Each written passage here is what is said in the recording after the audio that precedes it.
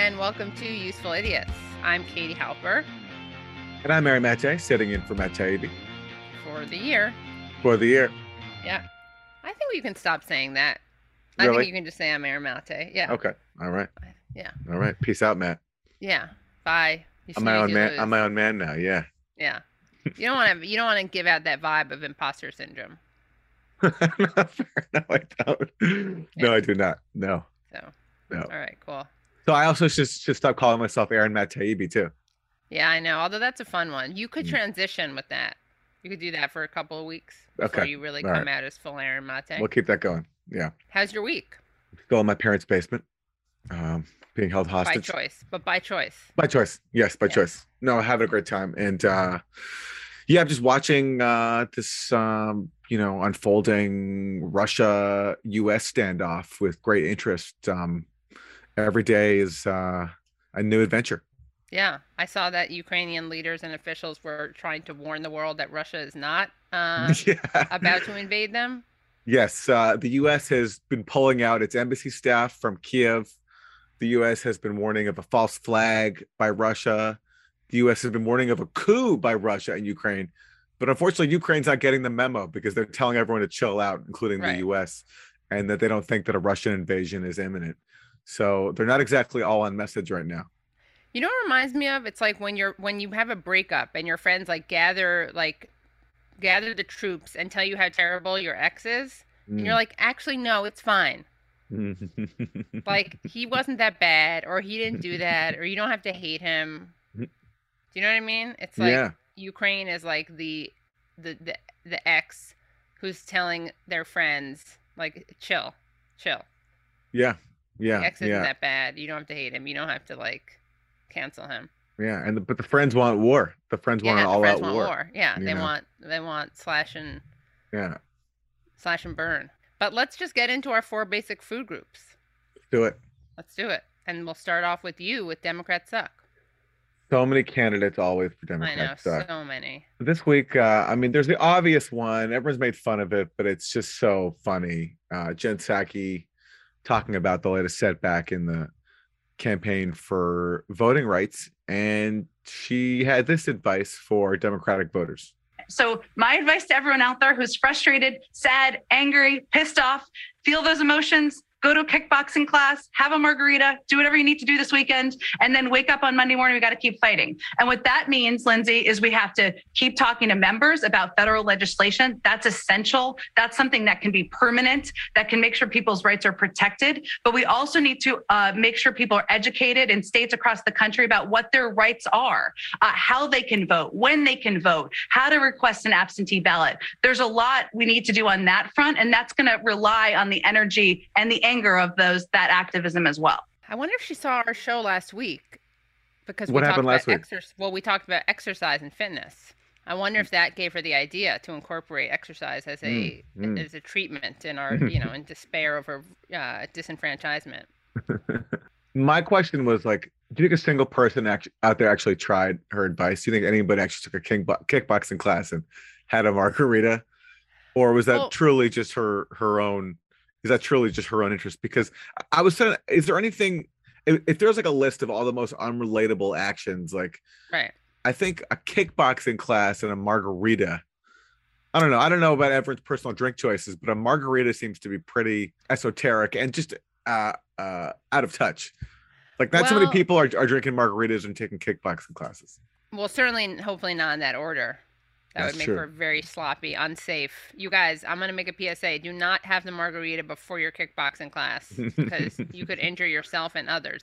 But I actually think you're almost invisibilizing a sector of wine moms in our society for whom I think this may be a regular practice. Both as individual activities, like a one-off, not one-off, but, isolated kickboxing classes, isolated margarita consumptions. And I bet, just statistically speaking, they're going to have days where they do both.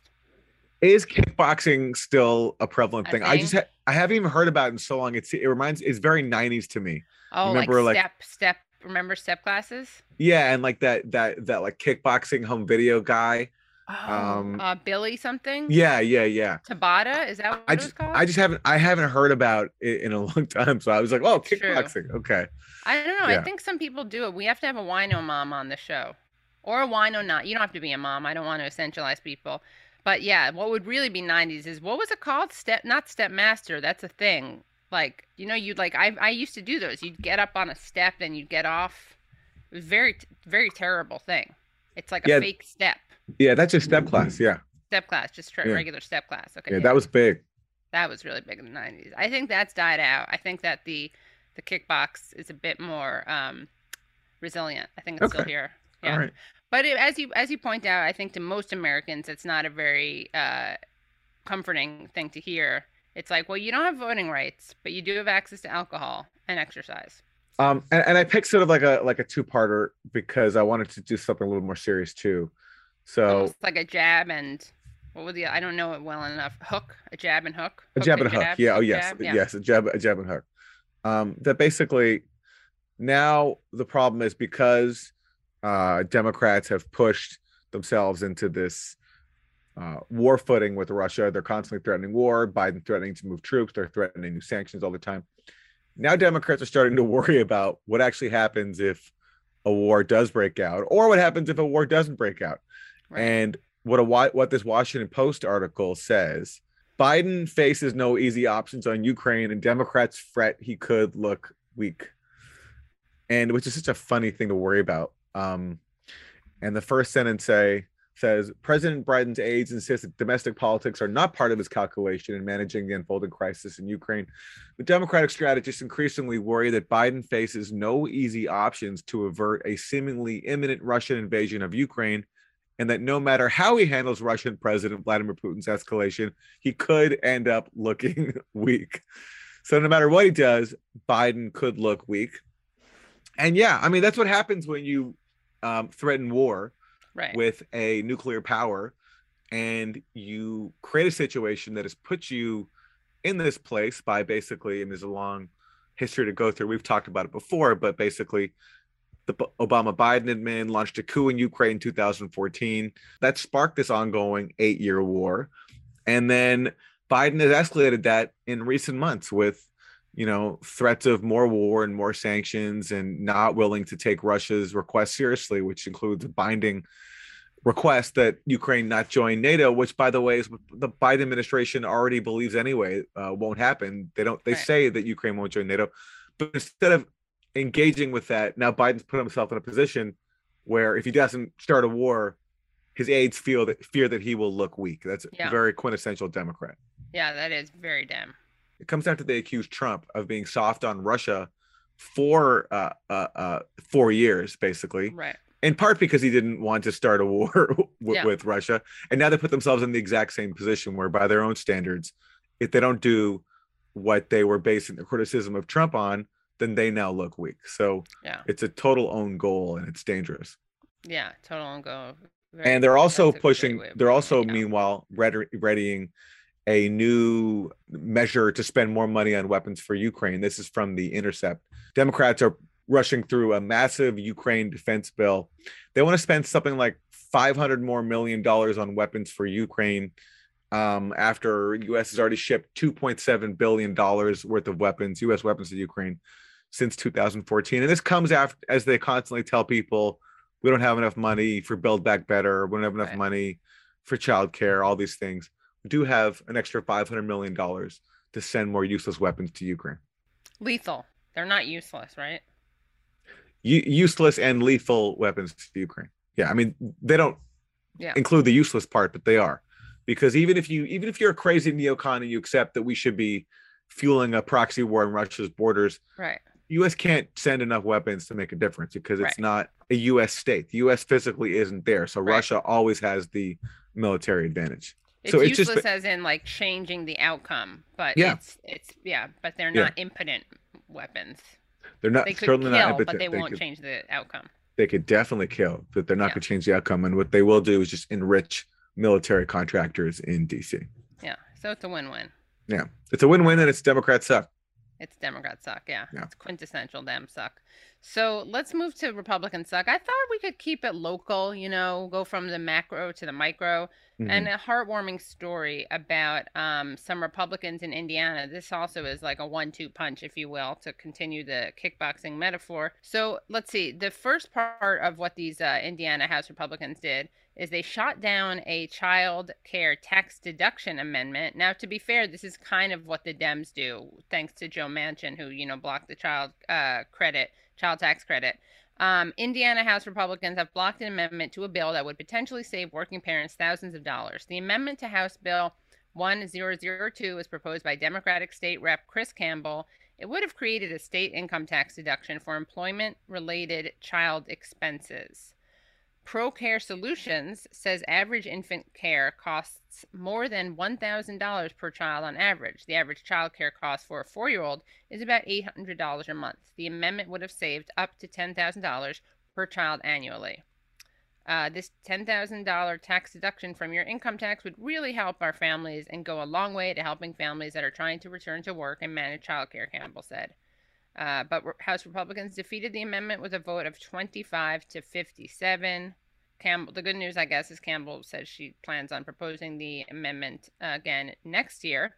And let's follow that up with something else that they did, which, to be fair to the Republicans, is pretty on brand. And not only did they block that, but they also blocked a teacher compensation plan. It would have created the Next Level Teachers Compensation Trust Fund. It was designed to help pay Indiana teachers higher wages. The amendment transferred the state's remaining reserve balance at the end of state fiscal year that is in excess of $2.5 billion to the fund. But House Republicans defeated the amendment with a vote of 58 to 26. There you go.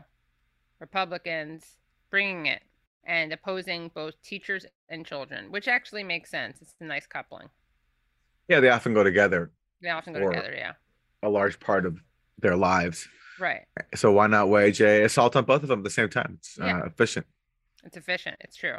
Anyway, so if you care about children or teachers, this party is not for you.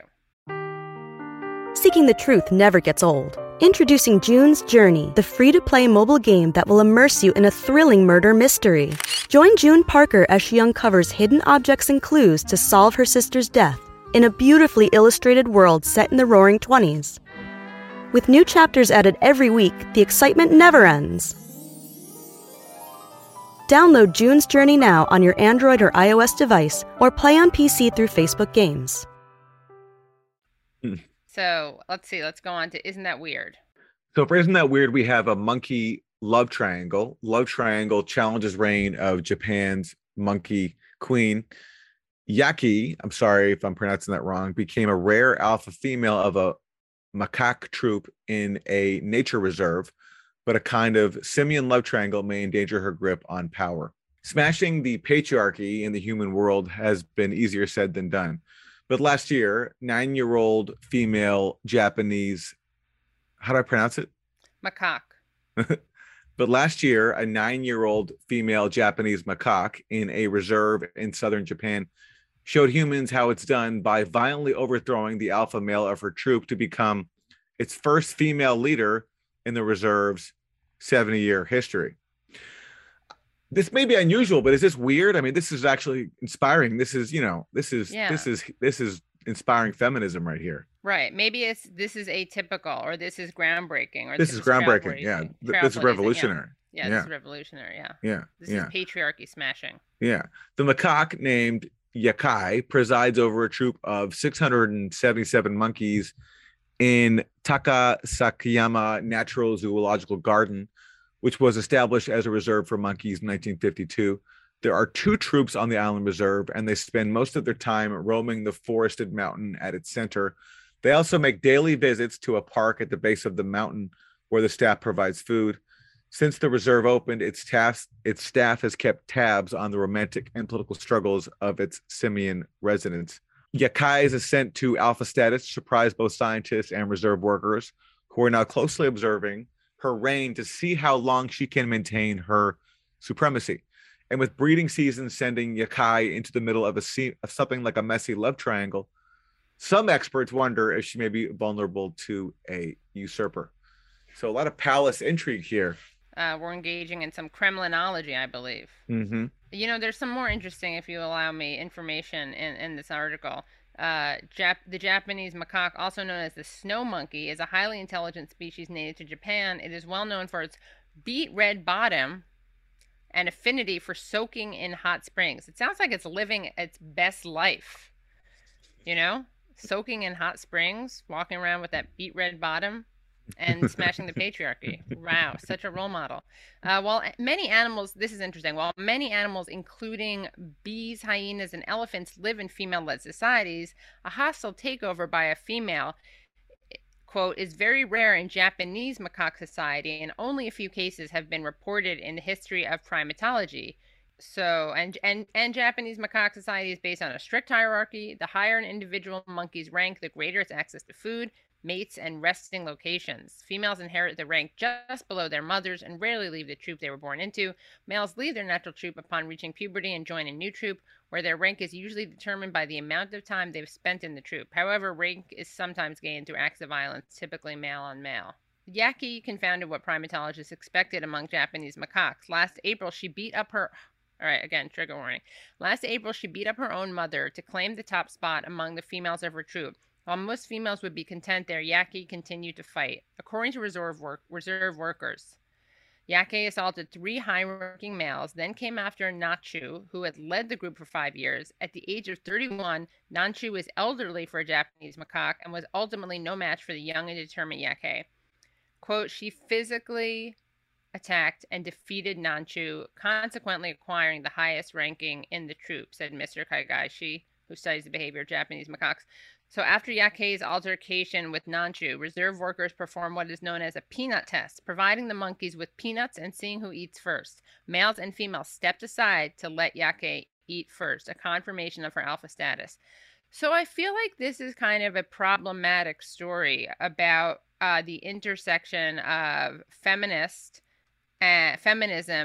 and nonviolence, right? Because this is a story I don't really think, forget it, she's not a role model because she made her way to the top through violence. And that's not okay. That's not the kind of feminism I aspire to. Sounds like a girl boss to me. I mean, there's something Hillary Clinton, she's giving off strong Hillary Clinton vibes. Yeah. There's a lot of Hillary Clinton energy here. Or Michelle Flourney, yeah. Flourney, right? Yeah, Another, yeah. Or Gina Haspel. So you think that basically she is the neoliberal Democrat of the primate world? Yes. What do you think happened to the Bernie of the reserve? Under a pile of shit, probably. Under a pile of shit, yeah. Probably the bravest, best macaque out there. That's real. Really cared about the group. Probably used his finger a lot. He's buried under a pile of shit as we speak. Yeah, under a pile of shit. Actually, you know what? Maybe Bernie's, that was my fault. Maybe Bernie's a woman, a female macaque. In which case, buried under a pile of shit and that beautiful red beet bottom is obscured. So, yeah, good question. I like that question. Anyway, so isn't that weird? And isn't that a moral, ethical conundrum? It really is. So isn't that terrible? We're going to continue with the monkey theme. So let's just go to the next story. We have 2 videos that I think say it all, but it's about something that just happened in Pennsylvania. The news this morning, monkeys on the loose in Montour County. State police say several laboratory monkeys escaped from a truck after a wreck outside Danville. Newswatch 16's Marshall Keeley spoke exclusively with a woman who saw it all unfold. It was an interesting Friday afternoon for Danville resident Michelle Fallon. She was right behind a truck pulling a trailer down the I-80 exit for Danville. She saw the vehicle trying to cross Route 54. I'm thinking, you're going to get hit. And the next thing I know, the dump truck hits the trailer and they both go down and hit the trees. When she got out to check on the driver, she realized the trailer had dropped more than a dozen wooden crates. I walk up back on the hill. And this guy tells me, he goes, oh, he's hauling cats. I'm like, oh. So I go over to look in the crate, and there's this green cloth over it. So I peel it back, I stick my finger in there, and go, kitty, kitty, and it pops it up, and it's a monkey. State police say the truck was carrying about 100 lab monkeys. 4 of them got out of their crates and ran away. Fallon saw one running into the woods. We seen one run across it. They thought it looked like a small cat. It did look like a cat. They were small.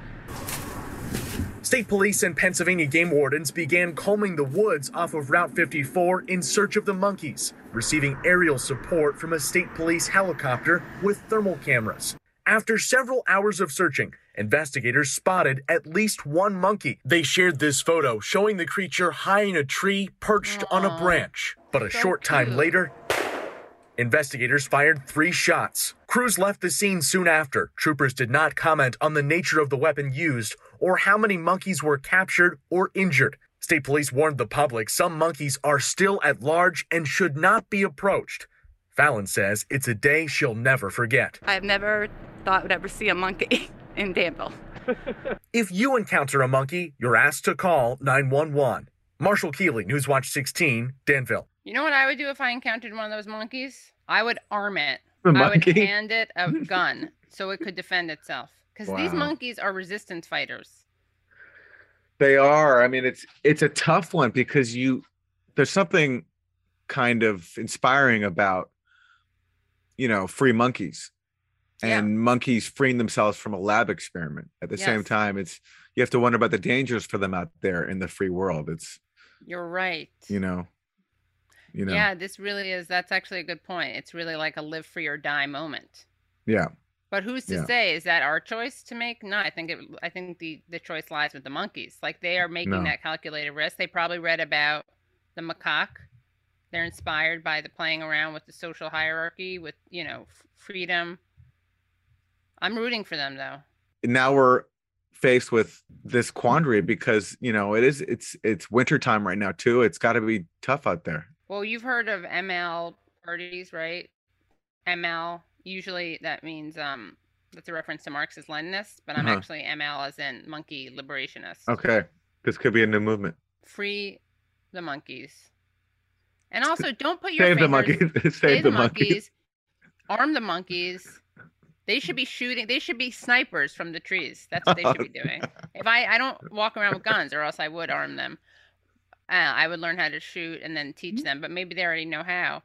But also, just PSA: don't put your fingers in crates, even if it's a cat that you think, even if you think it's a cat, because a cat could scratch you. I mean, like viewers and listeners only need to watch last week's episode where Aaron shared a cautionary tale, half cautionary tale, half confessional about how he wants his parents to put down Lucy the cat.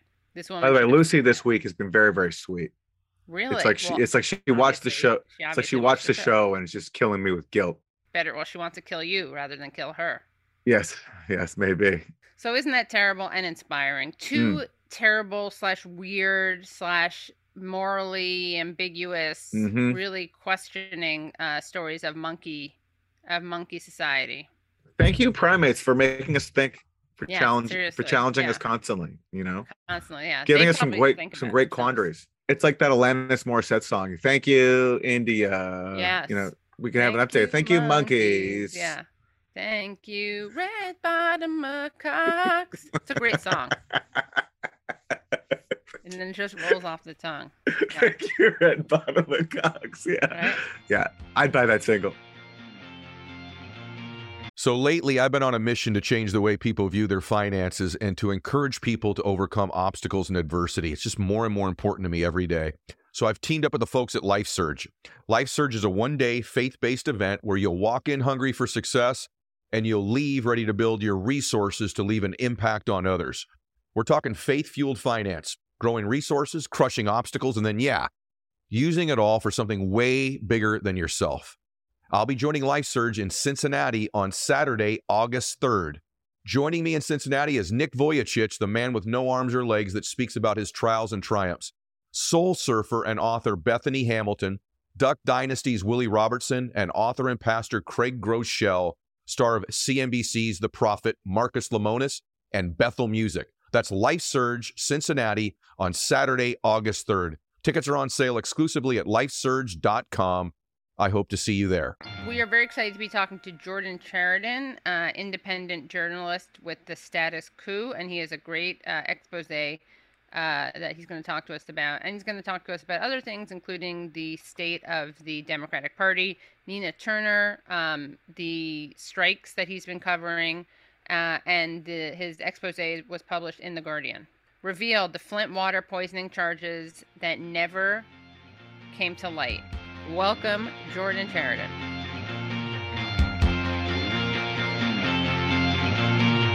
Jordan, thank you so much for joining us, for coming back to Useful Idiots. Hey, thanks for having me. Of course. We want to start off by asking you about this great piece that you have that you co-wrote at The Guardian. Can you tell us about what you discovered? Yeah, I mean, basically to simplify it so people don't get too confused, there was a major financial fraud that resulted in the poisoning of Flint, basically a allegedly fraudulent bond deal that allowed Flint, which was broke in 2014, it didn't even have a credit rating, to borrow $85 million somehow to join a new water system. So what myself and Charlie LaDuff found out was essentially the original prosecution team that was investigating the Flint water crisis. They were building a racketeering case, which is known as RICO. RICO was created in the 1970s to go after organized crime, sometimes mafia figures. So they were building that kind of case based on that financial fraud that led to the poisoning of Flint. They were on the verge of filing those charges against state of Michigan officials and others. But then the current attorney general, she won election, Dana Nessel. She comes into office in 2019. She purged that team that was following the money, and then she fired them, and then she never pursued that racketeering case. So kind of a story of details on the financial fraud that led to the water crisis, exposing that as of now, the current attorney general has basically swept it under the rug. Other details in the story show that if those financial charges had gone forward, Wall Street, particularly JP Morgan and Wells Fargo, who they issued the bonds for that allegedly fraudulent bond deal, that they were facing hundreds of millions of dollars in liability if those financial charges had gone forward. This special prosecutor who was taken off the case, who was he and why was he fired? Yeah, so basically, so your audience knows, from 2016 to 2018, that's when the original investigation went on. The attorney general of Michigan at the time was a Republican. He appointed a special prosecutor, so like a Mueller for the Flint investigation. That special prosecutor and his team, they had charged 15 state and city officials with everything from involuntary manslaughter to misconduct in office to financial fraud. But for some reason, Dana Nessel, when she was running for office as a Democrat to win attorney general, she started crapping on the investigation, calling it a politically charged show trial, and basically kind of poisoning the well before she got in there. So she, based on my sources, she basically wanted to get rid of anyone who was appointed by the Republican attorney general, and I guess take the glory of, justice for Flint for herself and her prosecution team. But it never really made sense why she got rid of this whole team, because for an investigation that was as complicated as Flint, you're investigating the health department, the environmental department, financial schemes. You wouldn't want to just purge the whole team and start brand new 3 years later. You'd want to keep some people from that team. She did not keep most of the people from that team. So her given reasons for firing that prosecutor and team were that they didn't secure all the evidence, that there were 20 million new documents that were found that they didn't secure. My reporting, that's not true. A lot of the documents that the current attorney general magically found were just kind of duplicates that the previous prosecutors were aware of, but they had no investigative value. But it really, to your question, Aaron, it really has done a disservice to the people of Flint, because that first prosecution team had momentum. Previous reporting I did for The Intercept, they were actually building a case against former Governor Snyder for involuntary manslaughter. They were building a case to go after the governor for involuntary manslaughter. When the current attorney general came in, fired that team, the prosecutor she put in place, they charged them with a misdemeanor last year. So not only is there a discrepancy between why was the previous investigation going to throw the book at state officials for financial fraud, but why is it that this current attorney general has not pursued those charges? But also, why is it that the previous prosecution was really going aggressively against the governor? This prosecution team charged him with a misdemeanor. And this is a bipartisan, the misconduct was bipartisan, correct? The alleged misconduct, I should say. Yeah, so basically the bulk of it was the Snyder administration. He was Republican. So a story I did last year broke that literally Snyder's top officials had their phones wiped right before the launch of the criminal investigation. A story I did previously to that revealed that Snyder lied. He knew about the toxic water 16 months earlier than he told the public. So definitely in the actual process that Flint was getting the Flint River water, it was on the Republicans. However, I mean, the Democratic Party, the people of Flint, were excited. A Democratic governor was coming in. A Democratic attorney general was coming in. Obviously, they were not getting what they needed under Snyder. So people I speak to in Flint are very disappointed. Governor Whitmer in Michigan has not followed through on a lot of promises she made to them. And the current attorney general, who's a Democrat, based on my reporting, has swept financial fraud under the rug, gone a lot less aggressively against the governor than her predecessors. And then there's Obama, too. Obama was president when this happened. A lot of people focus on, he went to go take a sip of water in this photo op. That was terrible. But what a lot of people don't realize is Obama refused to declare Flint a disaster. He did not give it a federal disaster declaration. They gave it a state of emergency. That's important because a disaster declaration, in addition to releasing more funds to Flint, you could have sent the Federal Army Corps of Engineers into Flint to dig up those pipes pretty much right away. But Obama did not declare it a disaster under the reason federal disaster declarations are for hurricanes and natural disasters. I would argue an exception could have been made for the poisoning of this city. So Obama not only drank the water, and which arguably Michael Moore says it wasn't even really Flint water, it was actually from Air Force One, but he also did not provide Flint what they needed. So definitely the original sin was under Republicans, but Democrats have certainly been in on this cover up based on my reporting. Why do you think Obama didn't take the steps that he could have taken? Why did Obama not take the steps he could have taken on a whole host of other things? But this one's just politically such a home run. Like, it's a Republican governor at fault.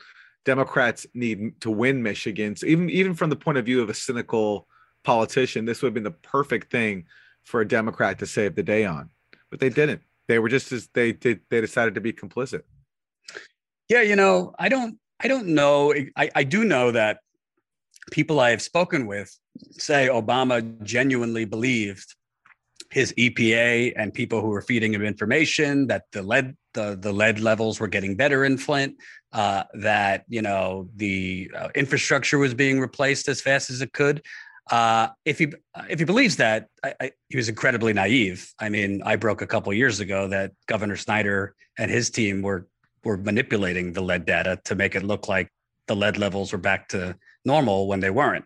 They were running people's water right before taking the tests, which is against federal regulations for how you test water for lead. So based on people I spoke with, Obama was just kind of trusting his EPA, his environmental people. To me, I think it's broader than that. At the end of the day, Wall Street was involved with poisoning Flint. Flint had received water from Detroit's water system for 50 years without a problem. And that was from Lake Huron, which is Great Lakes water, some of the purest, cleanest water in the world. So basically, state officials, city officials, landowners, banks had the brilliant idea, let's create a brand new water system for Flint, and they'll leave Detroit and get and join this new water system. And JP Morgan and Wells Fargo were a part of that deal. The fraud that the RICO charges were going to be based on was a fraudulent deal. Flint was broke. It could not legally borrow more money. So to me, I think Obama, Republicans, the current Democratic Attorney General, I think the fact that Wall Street could face significant liability in this, I think that played a part in why a narrative has been pushed This is over. It's solved. The water's meeting regulations. Now it's more like a trust issue. It's not the water's fine. It's just about regaining the residents' trust. And we know if Obama didn't go after Wall Street for tanking the global economy, what makes you think Obama would have done anything to go after Wall Street for a fraud financial deal that led to a city being poisoned? And your article points out that this RICO case that you're reporting on, uncovered possible new evidence of JP Morgan Chase and Wells Fargo being especially complicit when it comes to this crisis. Yeah. And by the way, JP Morgan and Wells Fargo were sued civilly last year on behalf of 2,600 Flint children. So basically why they were sued and why they might have faced liability if these RICO charges went forward. So this fraudulent bond deal, what allowed that fraudulent bond deal to go forward, what allowed Flint, a broke city, to borrow $85 million to join this new water pipeline was basically a phony environmental order. So there was an environmental order that was created because Flint, if there was an environmental emergency, there would be an exception and Flint could go past its debt limit to borrow more money. So there was no environmental emergency. It was basically concocted to clean up a local lime pit, a sludge pit. And the money that was earmarked for that cleanup actually went to Flint's portion of this new water system. So Flint could join this new water system. Where JP Morgan and Wells Fargo come in, according to this environmental order, JP Morgan and Wells Fargo, they were supposed to do their due diligence to make sure that the Flint water plant, water's treated by water plants around the country, that the Flint water plant was equipped to treat the Flint River water. The Flint water plant needed $60 million in upgrades just to have the proper equipment to safely treat the water. At the time that they switched to the Flint River in April 2014, those upgrades were nowhere near completed. So that's where the liability came in JP Morgan and Wells Fargo. They didn't basically check every box to ensure, hey, the upgrades that this environmental order say that the plant needs to treat the Flint River water, they haven't been made. So that is where they failed to do their due diligence. That's a big part of the civil suit against them that was filed in 2020. You've been a rare media voice for the people of Flint. When you speak to the families, what do they tell you about what they're going through, what the impact has been on children of the Flint poisoning, and how are they feeling right now about their government's response, both at the state and federal level? Yeah, I think because there's been a narrative both by the Republicans and Democrats and the media, unfortunately, that the water's fine. I was just there 6 months ago. The water's not fine. I literally spoke with residents who were showing me rashes they're still getting. Not like marks from years ago. Hey, this is fresh out of the shower. I speak with residents who are telling me they're still losing hair when they shower. I speak with residents who are telling me their eyes burn in the shower. I have been to homes in Flint, within the last year, where the water stinks. So, a lot of people that have never been to Flint just lazily regurgitate data fed to them that the water's fine. If you actually look at the way the testing is being done, it's very cherry-picked data. It's not comprehensive or widespread throughout Flint. So number one, if you go to Flint and you speak with the residents, they've been in an 8-year pandemic of not having clean water. There are still lines at churches to get donated water. This is 8 years later in April. So that's a big reason I keep covering this, is there's been this numbness and this narrative that this is over. It's not over. This community still does not have safe water, and they pay some of the highest water bills in the country. In terms of morale, the other thing is children have been permanently damaged, learning disabilities, volatile behavioral issues that come from lead poisoning. You've had, students falling behind by 2 or 3 grades in terms of their testing and comprehension, and adults too. I mean, of course, children are very, very important. I mean, I talk to residents all the time. You have residents developing cancers at relatively young ages. They don't have any family history for these cancers. You have residents developing kidney problems, liver problems, autoimmune disorders, Parkinson's.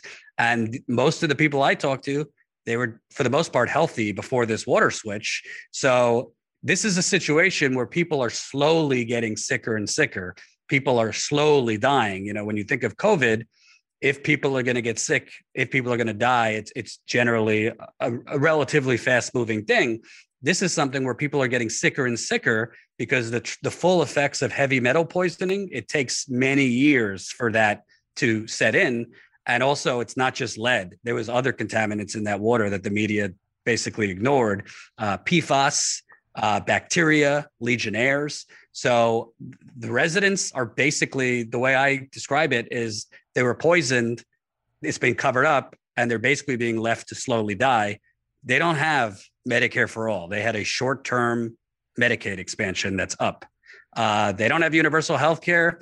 I talk to residents that literally are near bankruptcy, trying to afford environmental doctors, because for like heavy metal poisoning, a general internist isn't really your best option. So it's still very much a crisis. As a journalist and just a person, it's been frustrating for me because, you know, it's like being on a boat that's in trouble and you're like putting out the flares and you just can't get anyone to see. You can't get the broader media to care. I mean, I literally, Aaron, you know this from some of your reporting, it should be that the hardest part of journalism is like breaking the story, right? Like getting the information, not getting broader media to pick it, getting broader media to give a damn. It's been the reverse in Flint. I mean, it's not easy to like get this. I mean, I've had to go to Flint nearly 20 times to build these sources, you know, get documents, all that stuff. But it's been way harder to get the Detroit Free Press to cover it, Detroit News, the Flint Journal, the New York Times, the Washington Post, CNN, all of them. I have literally been told, I was told by an NBC News editor, you know, they don't think for the amount of time and resources we'd have to invest in this, we don't basically think there would be enough of a return, i.e. clicks, profit. I was told by Mother Jones and others, is there a connection to Trump? When I pitched them Flint stories. So this is not just a story about Flint. This is the sickness in our media, because there's been a 5-year fucking Trump circus and Russiagate and Stormy Daniels. And, you know, I get people, you know, there was some really terrible things about Trump, but stories like this are really what falls through the cracks when you have a media that is very, very concentrated in New York and DC and urban cities. You have a media that probably couldn't find Flint on a map.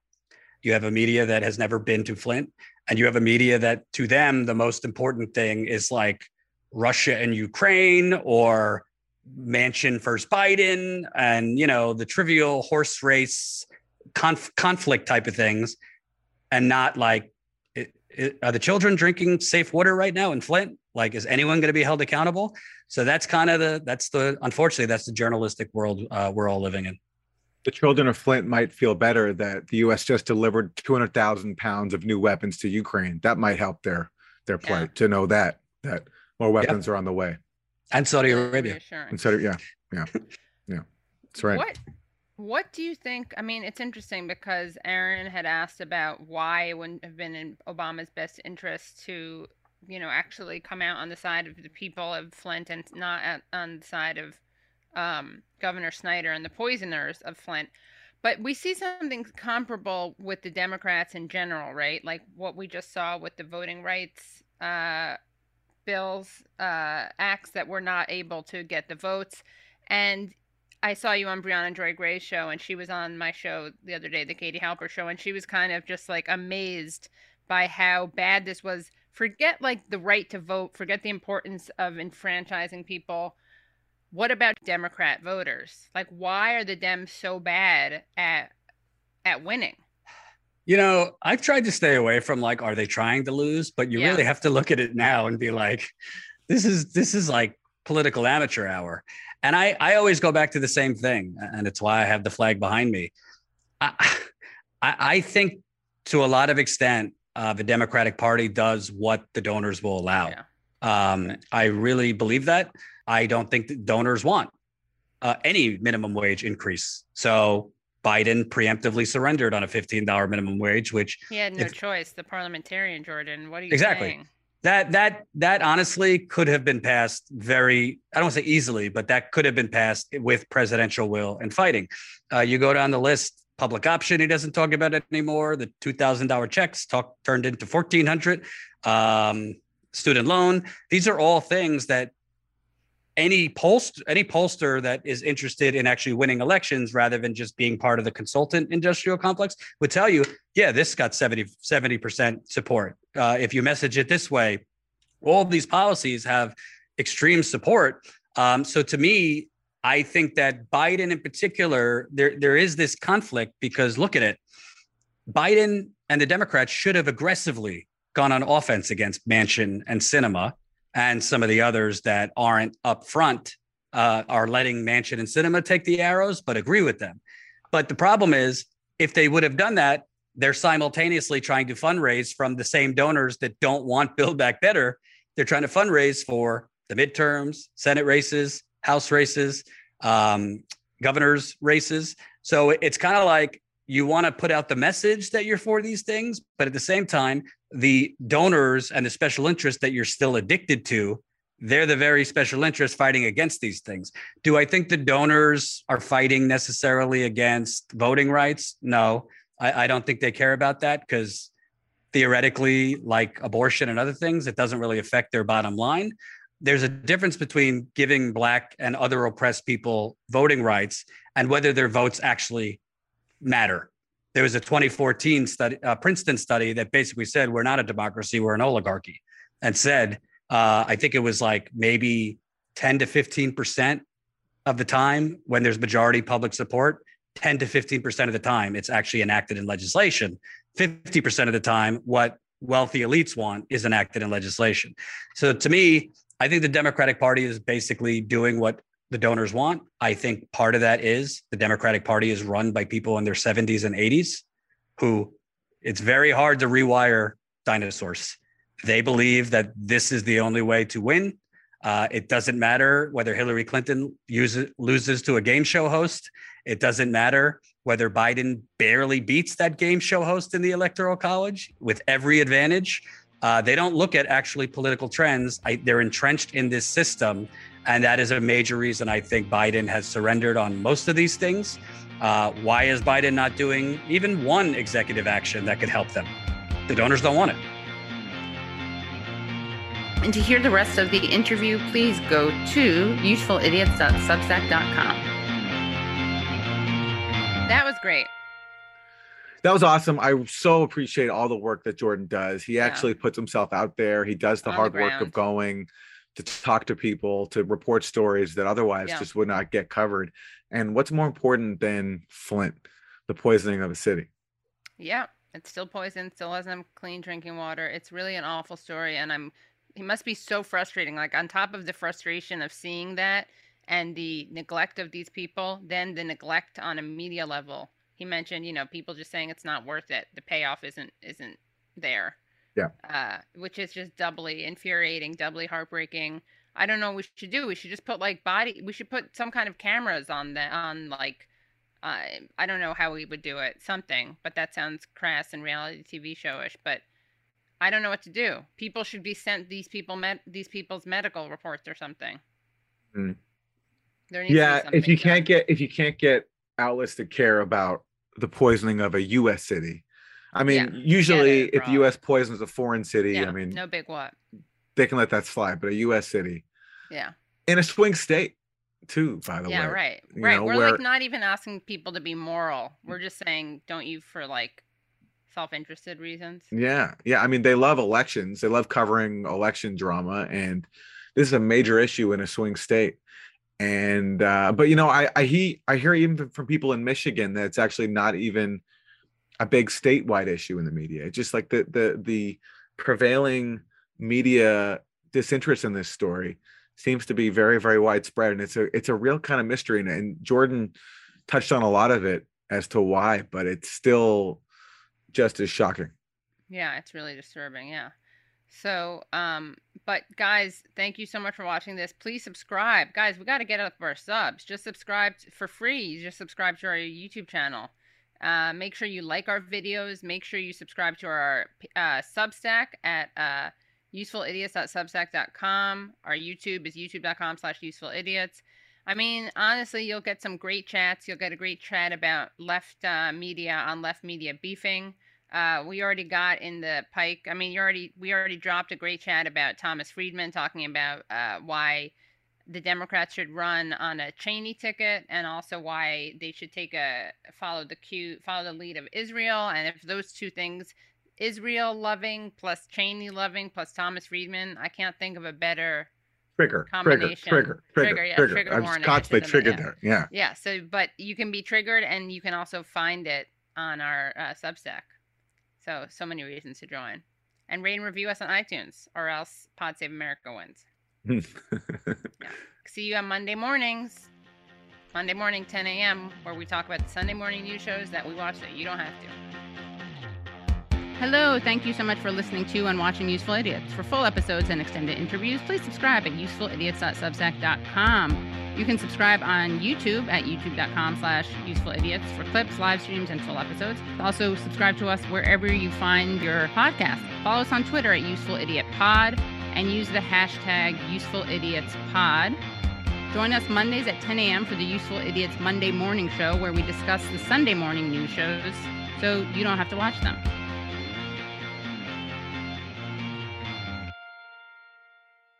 The Bigger Pockets portfolio of podcasts are worthy of your investment. We're having a real conversation as real estate investors. New episodes available every day. It's important to buy where it makes money and not necessarily where you want to travel to. Bigger Pockets, On the Market, Rookie Real Estate, or Money Podcast. The purpose of flipping is to create more cash so then you can reinvest into other types of properties. The Bigger Pockets Podcast on YouTube or wherever you listen.